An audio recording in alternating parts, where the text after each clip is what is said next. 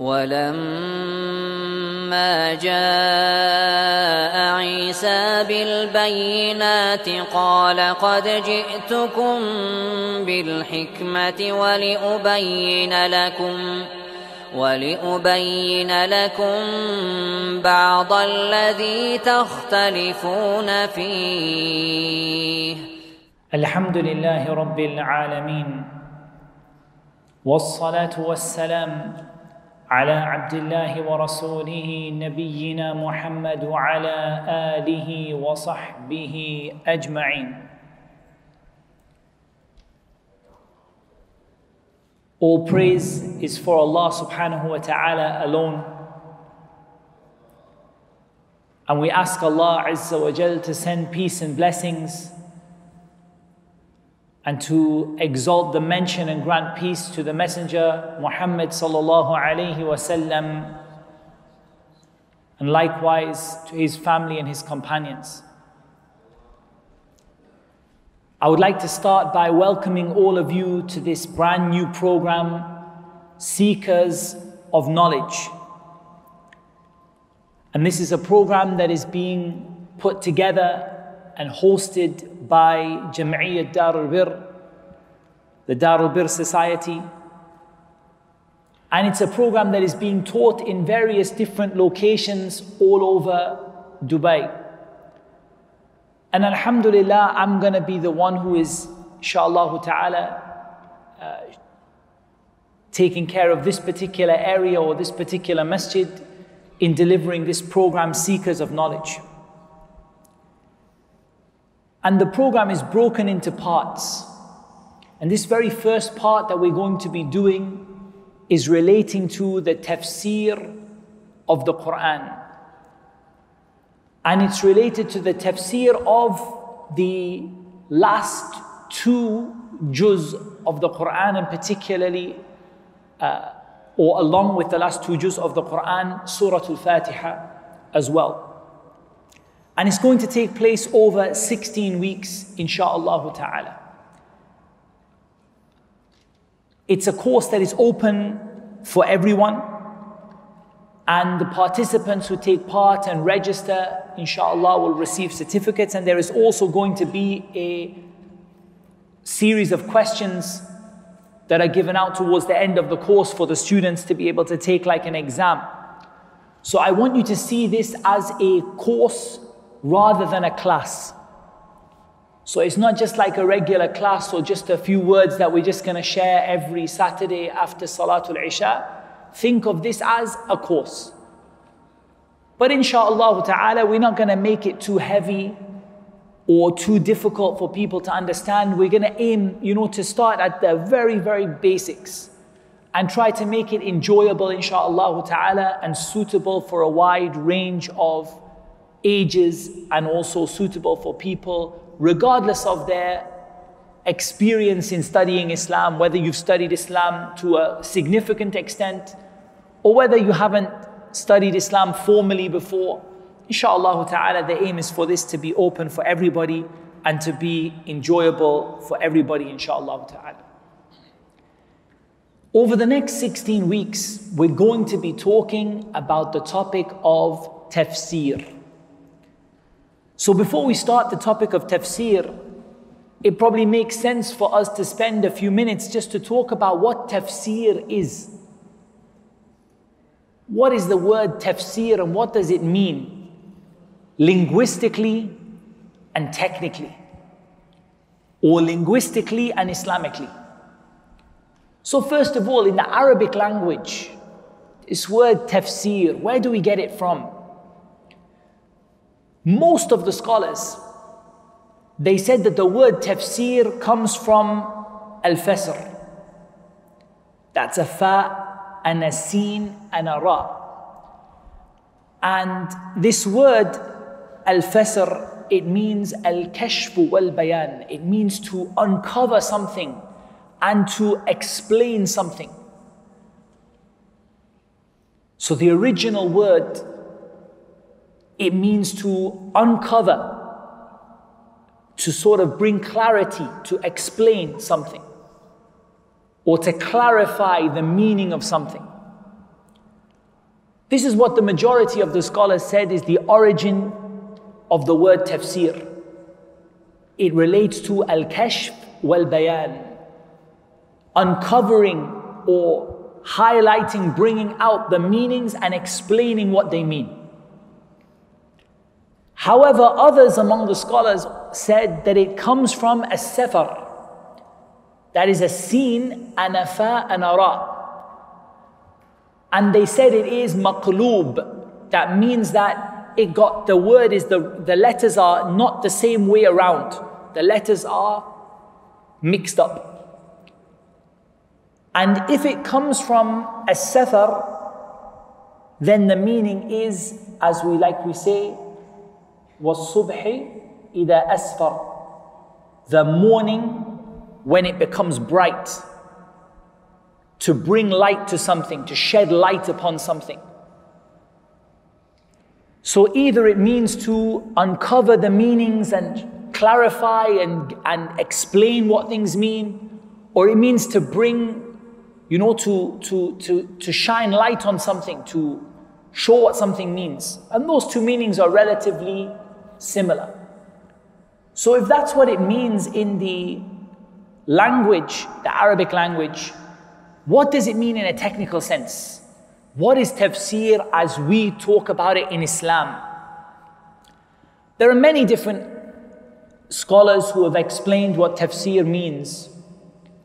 But personally, I think if we just choose one and we focus on one that I think is quite comprehensive, let's take Al-Imam Al-Zarqashi, rahimahullah ta'ala. What did he say that tafsir means?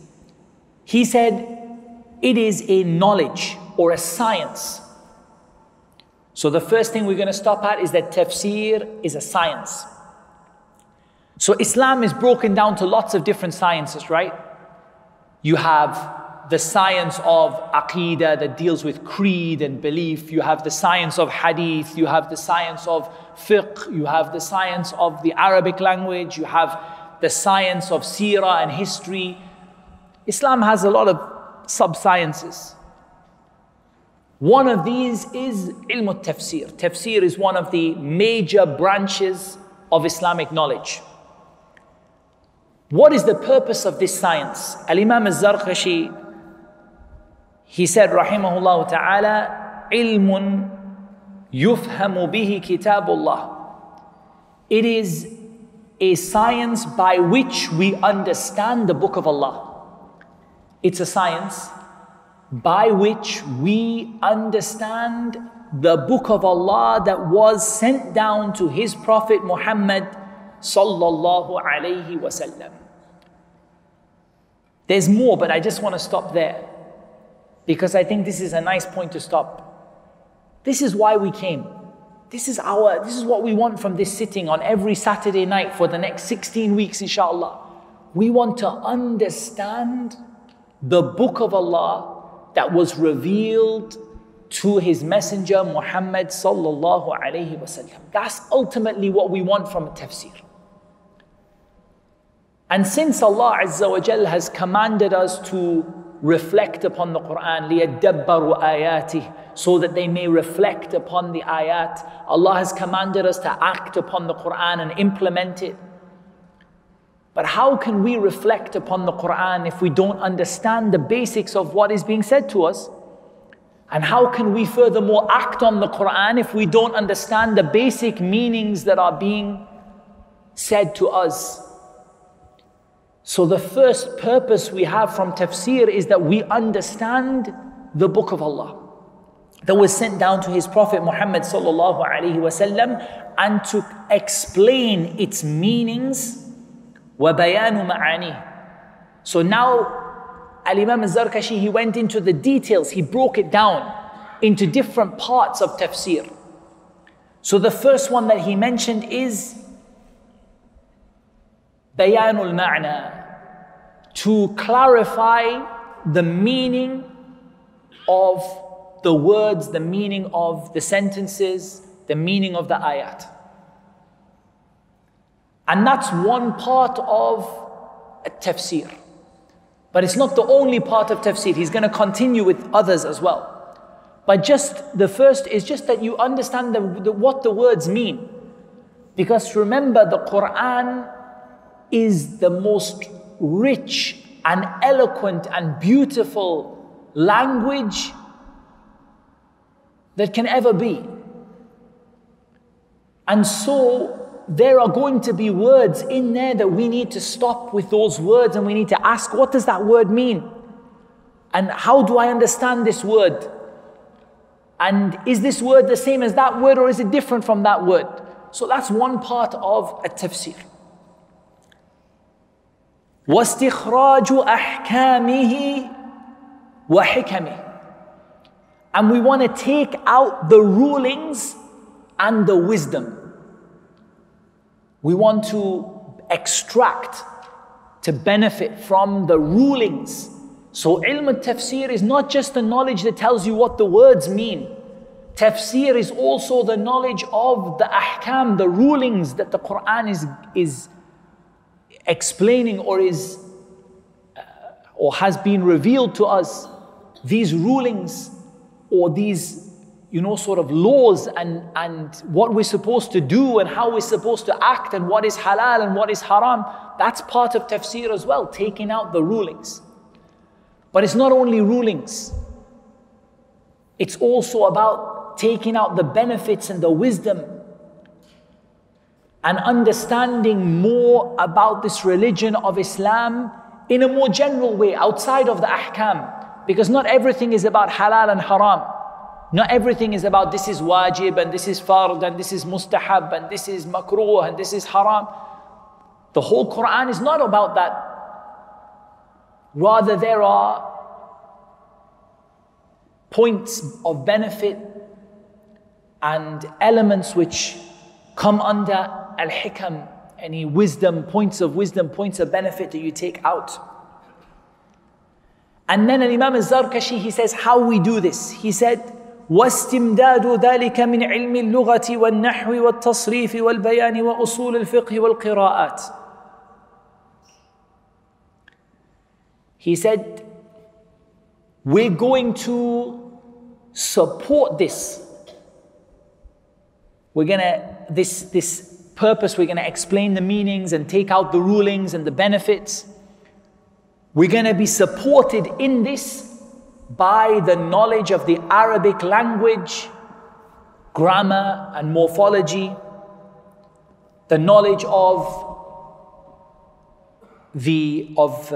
al-bayan, and you can say to do with eloquence and how, the way that the Quran explains things and conveys to us, the knowledge of usul al-fiqh, and the knowledge of the different qira'at, the different ways of reciting the Quran. He said also, وَيُحْتَاجُ إِلَى مَعْرِفَةِ أَسْبَابِ النُّزُولِ وَالنَّاسِخِ وَالْمَنْسُوخِ. And also what is needed is knowing the reasons for the ayat being revealed. Why was this particular ayah revealed? And also knowing the ayat which have been abrogated, those rulings no longer apply, and the ayat which replaced and abrogated them.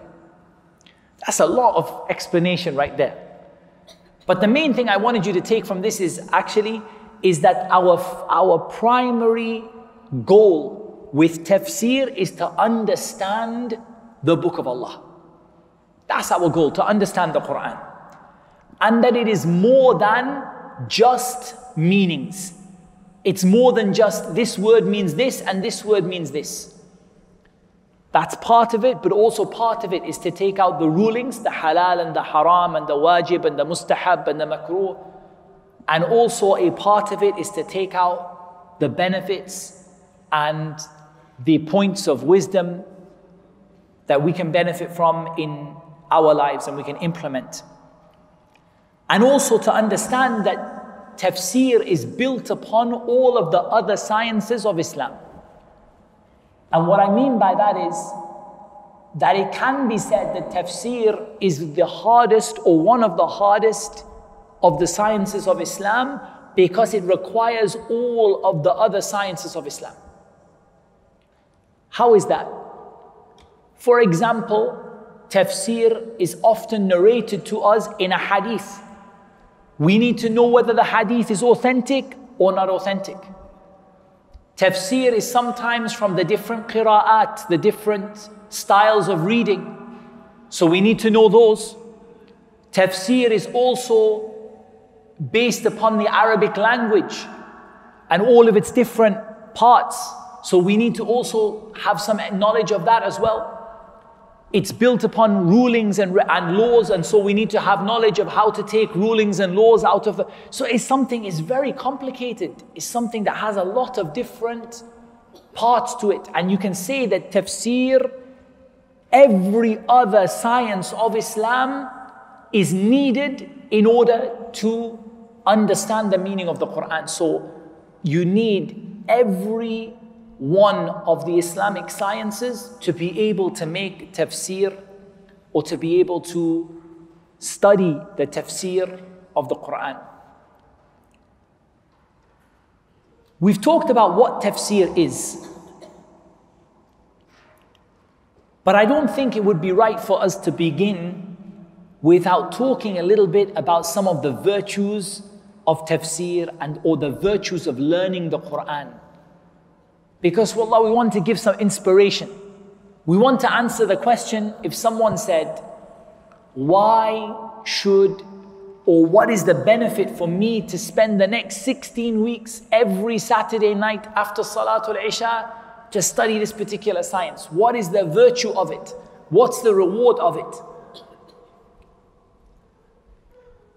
And for that, I'm going to start with a hadith narrated by Al-Imam Muslim, in which the Prophet ﷺ, he said, وَمَا اجْتَمَعَ قَوْمٌ فِي بَيْتٍ مِّن بُيُوتِ اللَّهِ يَتْلُونَ كِتَابَ اللَّهِ وَيَتَدَارَسُونَهُ بَيْنَهُمْ إِلَّا نَزَلَتْ عَلَيْهِمُ السَّكِينَةُ وَغَشِيَتْهُمُ الرَّحْمَةُ وَحَفَّتْهُمُ الْمَلَائِكَةُ وَذَكَرَهُمُ اللَّهُ فِي مَنْ عِنْدَهُ.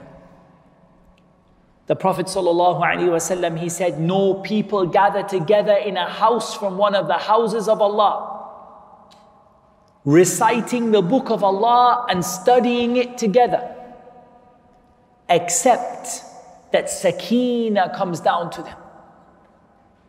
Tranquility and peace descends upon the gathering. And Allah's mercy encompasses them or covers them. And the angels surround them. And Allah mentions them to those who are with Him, i.e. the highest and the most noble of the angels that are with Him. That's 4 reasons why we should sit in the masjid and study tafsir.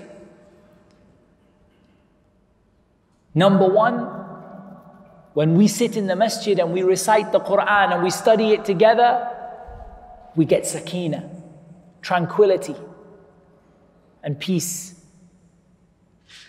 Number 2, it's a reason for Allah's mercy to envelop you and to cover you. Number 3, it brings the angels. And when the angels surround you, what do you think happens to the shayateen? The shayateen and the angels, they don't come together. And when the angels come and the angels surround you, then the shayateen are far away. It pushes the shaitan away. And Allah mentions these people to those who are with Him, to Al-Mala'ul A'la, the highest and the most noble of the angels that are with Him. And as we said, the hadith is in Sahih Muslim. The Prophet ﷺ, he said in a hadith narrated by Imam al-Bukhari, خَيْرُكُمْ مَنْ تَعَلَّمَ الْقُرْآنَ وَعَلَّمَهُ. The best of you are those who study the Quran and those who teach it. So it's a reason to have that title of being among the best of all the people. To be someone who studies the Quran and someone who teaches the Quran. And the last benefit that I'm going to mention, and there are so many, there are books on this topic alone. You could write volumes just on the topic of the virtue of studying the Quran, but I just want to mention one more. And it is a hadith narrated by Imam Ibn Majah, and Shaykh Al-Albani rahimahullah ta'ala said it is hadithun sahih. It's an authentic hadith. From the hadith of Anas ibn Malik radiyallahu anhu, that the Messenger of Allah sallallahu alayhi wasallam said, "Inna lillahi ahlina minan nas." Allah has special people among His servants. قالوا يا رسول الله من هم? They said, "O Messenger of Allah, who are these special people?" قال هم أهل القرآن أهل الله وخاصته. He said they are the people of the Quran, Allah's special chosen people. The people who get the title Ahlullah, Allah's people. The people who get the title that they are Allah's people and Allah's special chosen servants. Ahlullahi wa khasatu. Allah's people and Allah's special chosen servants. They are the people of the Quran. Now we have to ask ourselves a question. Now what does it mean then to be from the people of Allah or the people of the Quran? I'm going to quote you some words from Muhammad ibn al-Husayn al-Ajurri, rahimahullah ta'ala, in his book, Akhlaq Hamalat al-Quran. The manners of the one who carries the Quran, i.e. who memorizes the Quran, carries the Quran in his heart. He said, rahimahullah ta'ala, and I'll quote you in English so we save time. He said, "For the one whom Allah has enabled to learn the Quran and favored him over others who have not learned the Quran, and he wants to be one of the people of the Quran, one of Allah's people, and those who are closest and chosen by Allah, it is essential for him to make the Quran Rabi'a qalbihi, the joy of his heart. The joy of his heart. He has to make the Quran the thing that brings joy to his heart, so that he can cure the sicknesses of his heart through the Quran. And he should follow the teachings of the Quran and should take to noble attitude and behavior that will make him stand out from the people who do not read the Quran.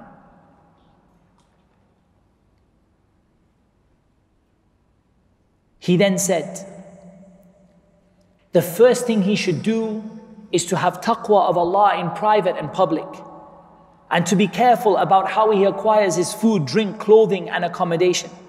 He should be aware of the time and the environment in which he lives and the extent of corruption among the people of his time.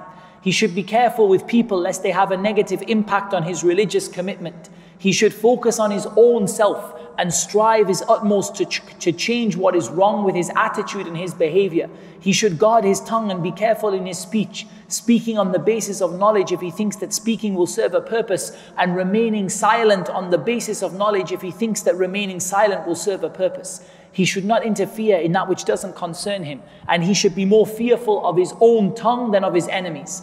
He should laugh little at things at which people laugh because of the bad consequences of laughter.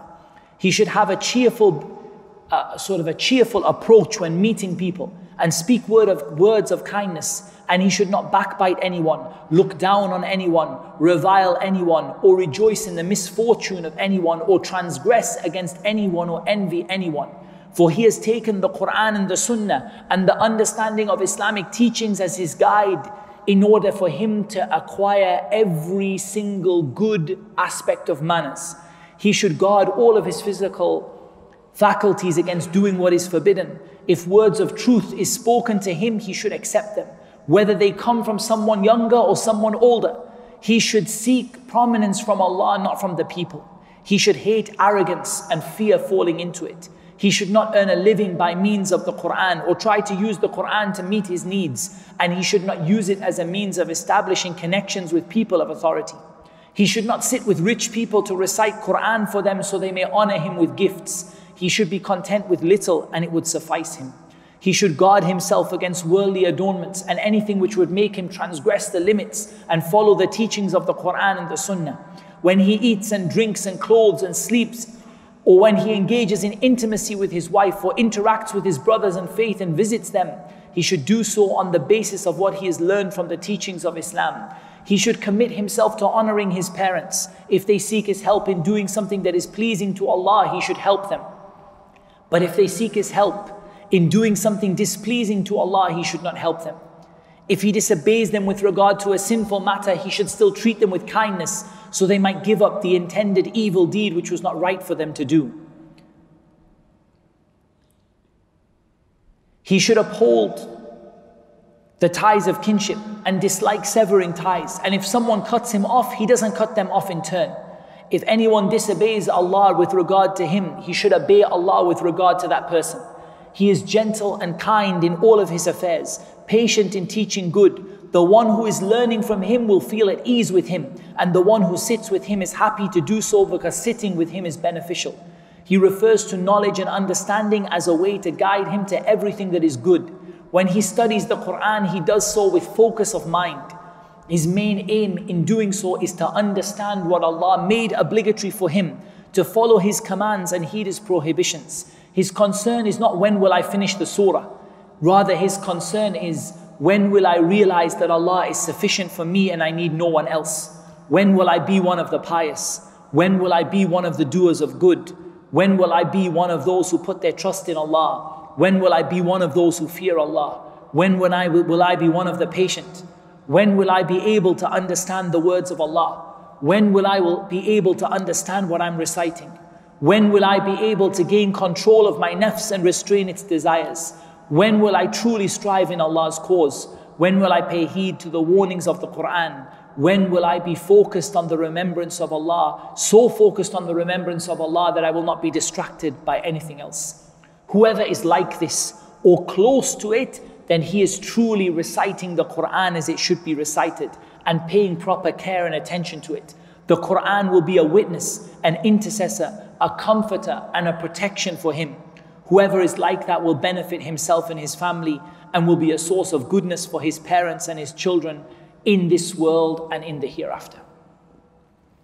That's a very long quote. But the reason I quoted it in full is I wanted you to really understand that this knowledge that you gain from the Quran is supposed to have a profound effect upon you. It's supposed to change everything about you. Every kind of behavior, even the way that you dress, even the way that you appear, the way that you speak, the way that you laugh. Every single thing that you do is supposed to be changed by your study of the Quran. And it's not about finishing the surah, and it's not about being a hafiz. It's not about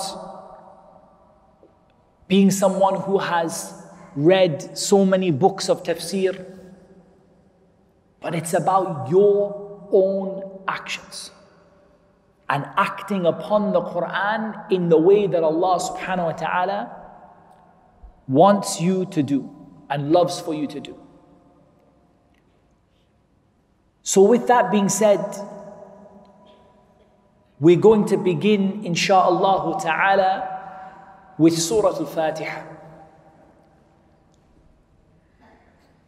We're going to begin with Surah Al-Fatiha, and particularly or starting off with the name of the surah itself and a little bit of information or a little bit of background as to the surah.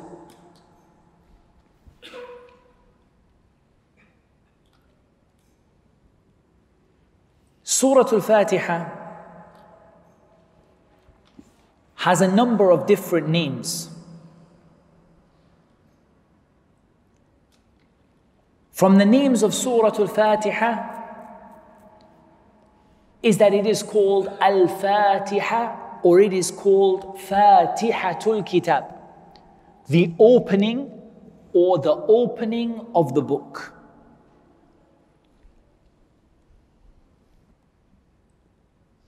And that is because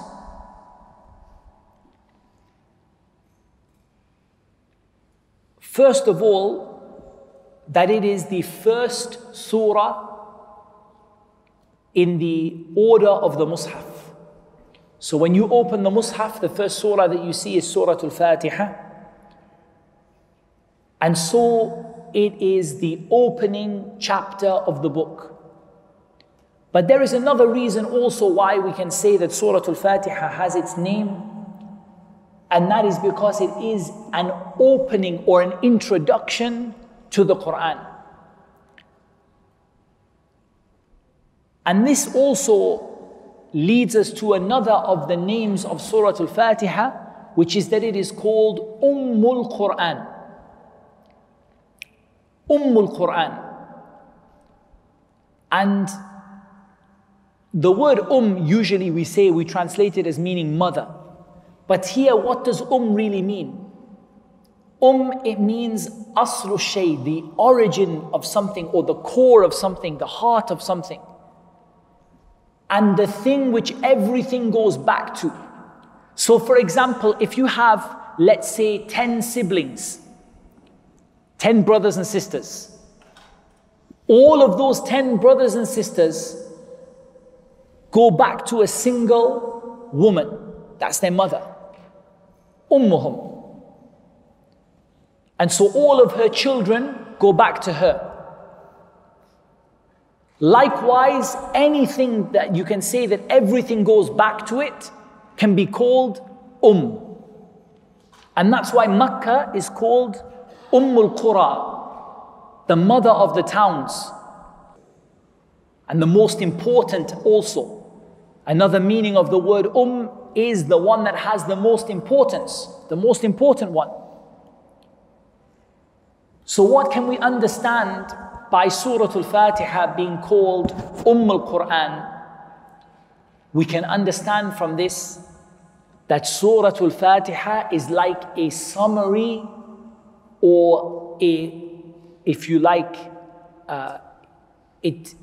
the whole of the meanings of the Quran come back to Surah Al-Fatiha, or Surah Al-Fatiha is like a summary to the whole of the Quran. It's actually said by some of the scholars of tafsir that the Quran itself brings together or gathers together the knowledge of all of the previous revelation. So the Quran is like a summary, or it brings together all of the knowledge of everything that was revealed to the prophets and the messengers alayhimus salatu wassalam. All of it is brought together and summarized within the Quran. Likewise, Surah Al-Fatiha is like a summary or a guide to the rest of the Quran. The most important messages, the most important themes, the most important points of benefit are found within Surah Al-Fatiha and then are expanded upon in the rest of the Quran. And it is said that Surah Al-Fatiha was the surah, or it said it was the surah that was revealed completely, or the first one to be revealed completely. This is also one of the things that they say about it being Al-Fatiha, the opening, that it was the first to be revealed in complete form from beginning to end. And according to the stronger opinion, it is Suratun Makkiyah. It's a Makki surah. It was revealed to the Prophet ﷺ in Makkah. From the names of Surah Al-Fatiha is Al-Quran Al-Azim. Surah Al-Fatiha is the great Quran.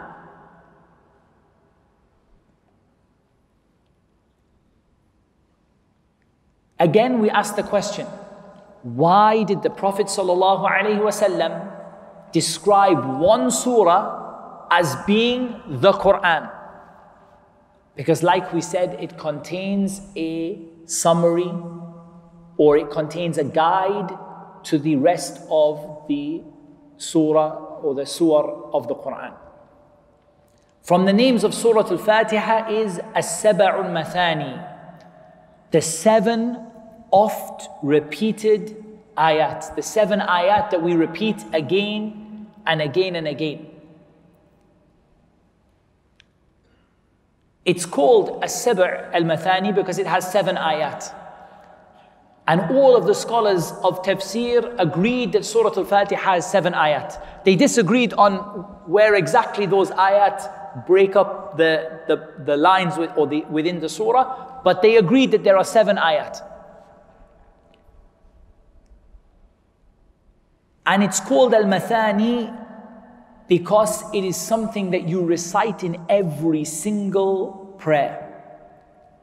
The Prophet ﷺ said in an authentic hadith narrated by Al-Bukhari and Muslim, لا صلاة لمن لم يقرأ بفاتحة الكتاب. There is no prayer for the one who does not recite Fatihatul Kitab. There is no prayer for the one who doesn't recite it. So that's a unique quality of Surah Al-Fatiha that makes it different from the other surahs of the Quran, because there is no other surah of the Quran that you have to recite in your prayer except Surah Al-Fatiha. And the Prophet ﷺ, he said about Surah Al-Fatiha, هي أعظم السور في القرآن. It is the greatest of all of the chapters of the Quran, all of the surahs of the Quran.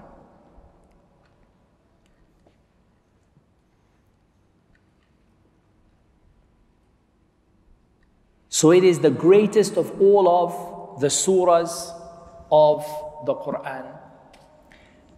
There are actually lots of other important benefits about Surah Al-Fatiha, but I'm just going to mention one of them, that Surah Al-Fatiha is a means to seek shifa from Allah Azza wa Jal. It's a means to seek a cure from Allah subhanahu wa ta'ala. The Prophet sallallahu alayhi wa sallam said, وَمَا يُدْرِيكَ أَنَّهَا رُقْيَةٌ. What made you know that Surah Al-Fatiha was a ruqya? وَمَا يُدْرِيكَ أَنَّهَا رُقْيَةٌ. قَدْ أَصَبْتُمْ. You did the right thing. So the Prophet ﷺ described it as a ruqya, as a means of reciting this surah in order to seek a cure from the illnesses, whether they are the sicknesses of the heart or the sicknesses of the mind or the sicknesses of the body or the sicknesses of the paranormal or whatever it may be, to recite Surah Al-Fatiha for that purpose. And when the Sahaba or one of the Sahaba did this, the Prophet ﷺ said to him, قَدْ أَصَبْتُمْ. You did the right thing. When they found someone that had been bitten by a snake or a scorpion and they recited Surah Al-Fatiha over that person, the Prophet ﷺ said, قَدْ أَصَبْتُمْ. You did the right thing. These are just a few points as we introduce Surah Al-Fatiha. Otherwise, it would take the rest of the 16 weeks just to finish Surah Al-Fatiha. But we just wanted to highlight some benefits and some points and some things to make you think and to make you reflect. I'm only going to do one more thing this evening because I'm conscious that we said that the class will be between 45 minutes to an hour. So we don't want to make it so long that everyone, feels tired and feels that it's burdensome. We want to make it easy, inshallah. I just want to start with Bismillahir Rahmanir Rahim. Bismillahir Rahmanir Rahim is an introduction to the Quran and to Surah Al-Fatiha. Allah Azza wa Jal began the Quran with Bismillahir Rahmanir Rahim, and Allah Azza wa Jal began or introduced Surah Al-Fatiha with Bismillahir Rahmanir Rahim. The scholars differed over whether it is an ayah or not from Surah Al-Fatiha. But they agreed that it's a part of an ayah of the Quran because of the statement of Allah Azza wa Jal, إِنَّهُ مِن سُلَيْمَانَ وَإِنَّهُ بِسْمِ اللَّهِ الرَّحْمَنِ الرَّحِيمِ. So Bismillahir Rahmanir Rahim is part of an ayah for sure.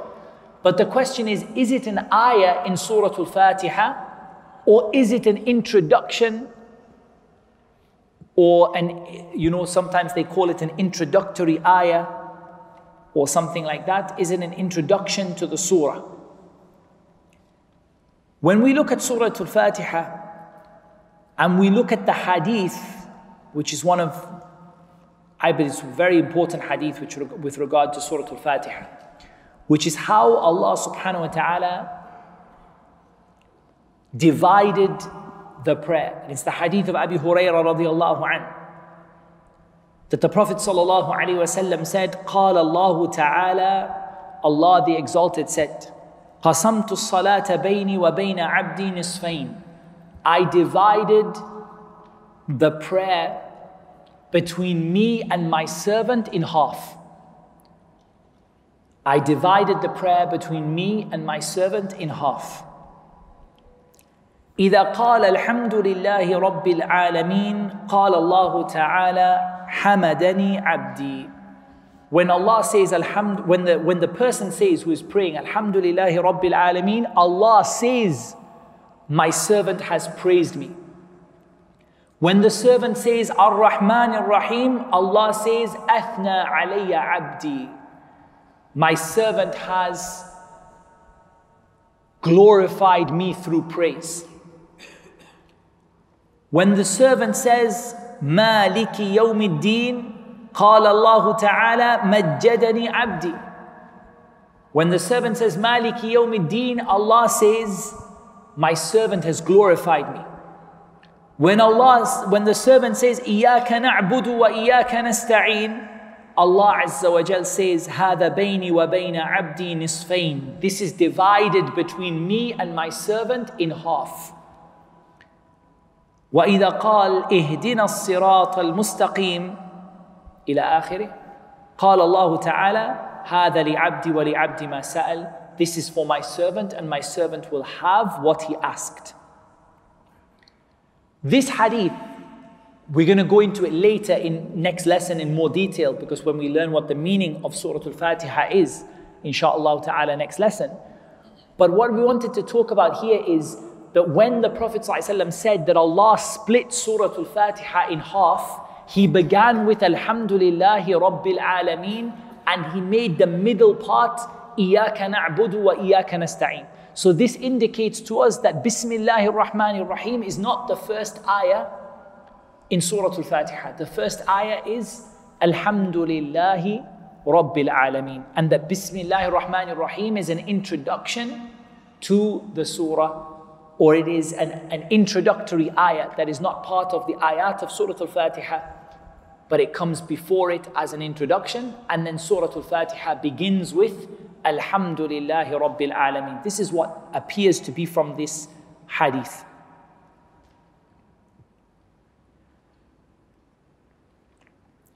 So what about Bismillahir Rahmanir Rahim? Very quickly. The first thing we're going to ask ourselves is this ba that we say, the letter ba, Bismillah, bi here when we say Bismillah, this letter ba here. Don't worry, we're not going to do every letter. We're not going to do Surah Al-Fatiha letter by letter. Don't worry. But just here, we have to ask ourselves this ba, what does it mean? You know prepositions in Arabic like ba and fi and ila and ala, they have lots of different meanings, right? I mean, maybe you noticed if you learned some small Arabic phrases that it means a different thing every time. That's why we have to stop and ask ourselves, what does the ba mean? Because the ba has lots of different meanings. Here the scholars, they say the ba, it is lil isti'ana. It means asta'inu bika ya Allah. Oh Allah, I seek your help. That little ba, just the ba there, nothing else. Bi. We didn't even say Bismillah. Bi. Just that ba. Bi. It means I seek your help, O Allah. And whenever you ask Allah for help, or you make dua to Allah, you try to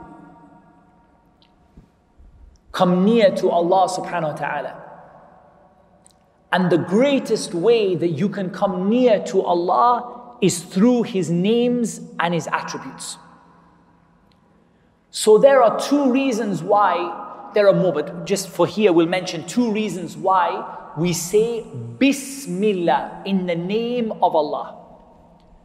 Number one, we do it out of at-tawassul, to seek a means of nearness to Allah. Oh Allah, I'm begging you to help me. I'm begging you to help me. And I'm doing so by mentioning your names. I'm using your names as a means to get my dua accepted, as a means to get near to you. وَلِلَّهِ الْأَسْمَاءُ الْحُسْنَى فَادْعُوهُ بِهَا. To Allah belong the perfect names. So call upon Allah by those names. Use Allah's names in your dua. So that's the first reason we say Bismillah, to use Allah's names in our dua as a means of tawassul, to get near to Allah, to get our dua accepted.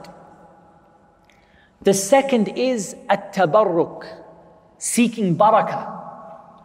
That, oh Allah, I am asking you to bless my recitation, to bless my tafsir, to bless my study, to bless my action, to put blessings by your names, by mentioning your names. What's the evidence for that? Tabarak asmu rabbika. Blessed is the name of your Lord. Dhul Jalali wal Ikram. Blessed is the name of your Lord. Allah's names come with barakah. Allah's names come with barakah. So we mention the names of Allah to get barakah in our recitation, and we mention the names of Allah to get our dua accepted.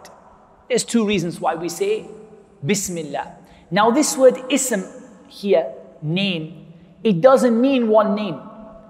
It means all of the names of Allah Azza wa Jal. It doesn't mean one name. It means all of the names of Allah. Imam al-Sa'di, rahimahullah ta'ala, he said, I begin with every name that belongs to Allah the Exalted. And then he mentioned that there's an Arabic reason why that's the case, but we're not going to go too much into that because we don't want to get too much into Arabic grammar. But there's a reason why the word ism here, it means all of Allah's names. فَيَعُمُّ جَمِيعَ الْأَسْمَاءِ الْحُسْنَى. It covers all of Allah's names.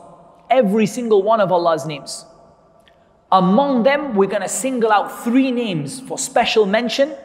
Allah, Ar-Rahman, Ar-Rahim. So when we say Bismillah, we're asking Allah's help. We're asking Allah to put barakah in our action. We're asking Allah to accept our dua by mentioning all of His names. And we're going to single out three special names to mention, and they are Allah, Ar-Rahman, Ar-Rahim. I'm going to cover the meaning of those names next week when we do Alhamdulillahi Rabbil Alameen Ar-Rahman Ar-Rahim. So we'll leave that aside for the moment. But I have a question that I want you to think about just for a second. If the meaning of Bismillahir Rahmanir Rahim is, oh Allah, I seek your help by mentioning your names, seeking the blessings of your names, out of which I'm going to mention three special names, Allah, Ar-Rahman, Ar-Rahim. What are we seeking Allah's help for? Or what are we seeking Allah's help in?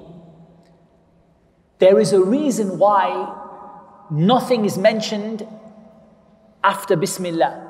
For example, we don't say Bismillahir Rahmanir Rahim Aqra. In the name of Allah I recite.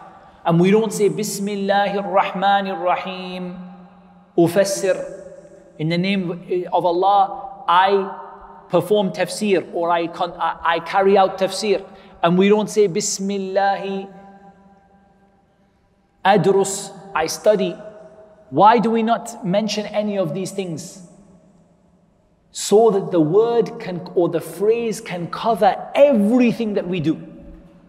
Because in Surah Al-Fatiha, there's lots of things you're doing. You're reciting, you're thinking, reflecting, studying, understanding, implementing, acting, making dua. Lots of things you're doing at the same time. So you want to cover all of them. And for that reason, there is no verb mentioned with Bismillahir Rahmanir Rahim. It's left open to cover every single thing that you need from Allah subhanahu wa ta'ala. In Surah Al-Fatiha and in everything else. But there is one small thing that we'll mention right at the end, which I believe is important, and that is be careful that the sunnah is sometimes to say Bismillahir Rahmanir Rahim, but in most of the actions that we conduct on a daily basis, apart from reciting the Quran, the sunnah is to say Bismillah and stop there. So for example, some people make a mistake when they eat. They say Bismillahir Rahmanir Rahim before they eat. And we don't know of any sunnah for this. The sunnah is to say Bismillah and stop. As for Bismillahir Rahmanir Rahim, there are certain situations in which this is the correct form of the Basmala to use. And of course, the most obvious of those is in reciting the Quran. Bismillahir Rahmanir Rahim. So we need to distinguish, you know, when the daily things you do, when you go into the masjid, out of the masjid, and you know that these kind of like, when you eat and drink, these kind of daily actions you do, the sunnah is to say Bismillah and stop there. That's enough for us to, inshallah, to have got thinking, and it's enough for us this week, inshallah ta'ala. Bi-idhnillah, we're going to have to go quite quickly through the tafsir. So inshallah ta'ala, the plan is to finish Surah Al-Fatiha by the end of next week. And then inshallah to start from Surah An-Nas and to go through Juz Amma and Juz Tabarak backwards. And the reason for going through it backwards is, first of all, this is what my Shaykh told me to do. It's what I saw from my Shaykh, the way he taught me. Is that he also, for the first 5 or 4.5, 5 juz, he went backwards from the back of the Quran. And that makes sense because it starts with a very small surahs and it gets harder, progressively harder. Whereas if you start from Tabarak alladhi biyadihi al-mulk, then it becomes, you're getting easier as you go along. You're starting with the hard surahs and getting easier. So I think it makes sense to start from Surah An-Nas and to go onwards until we get to the end of, or the beginning of Juz Tabarak, inshallah. So that's the plan.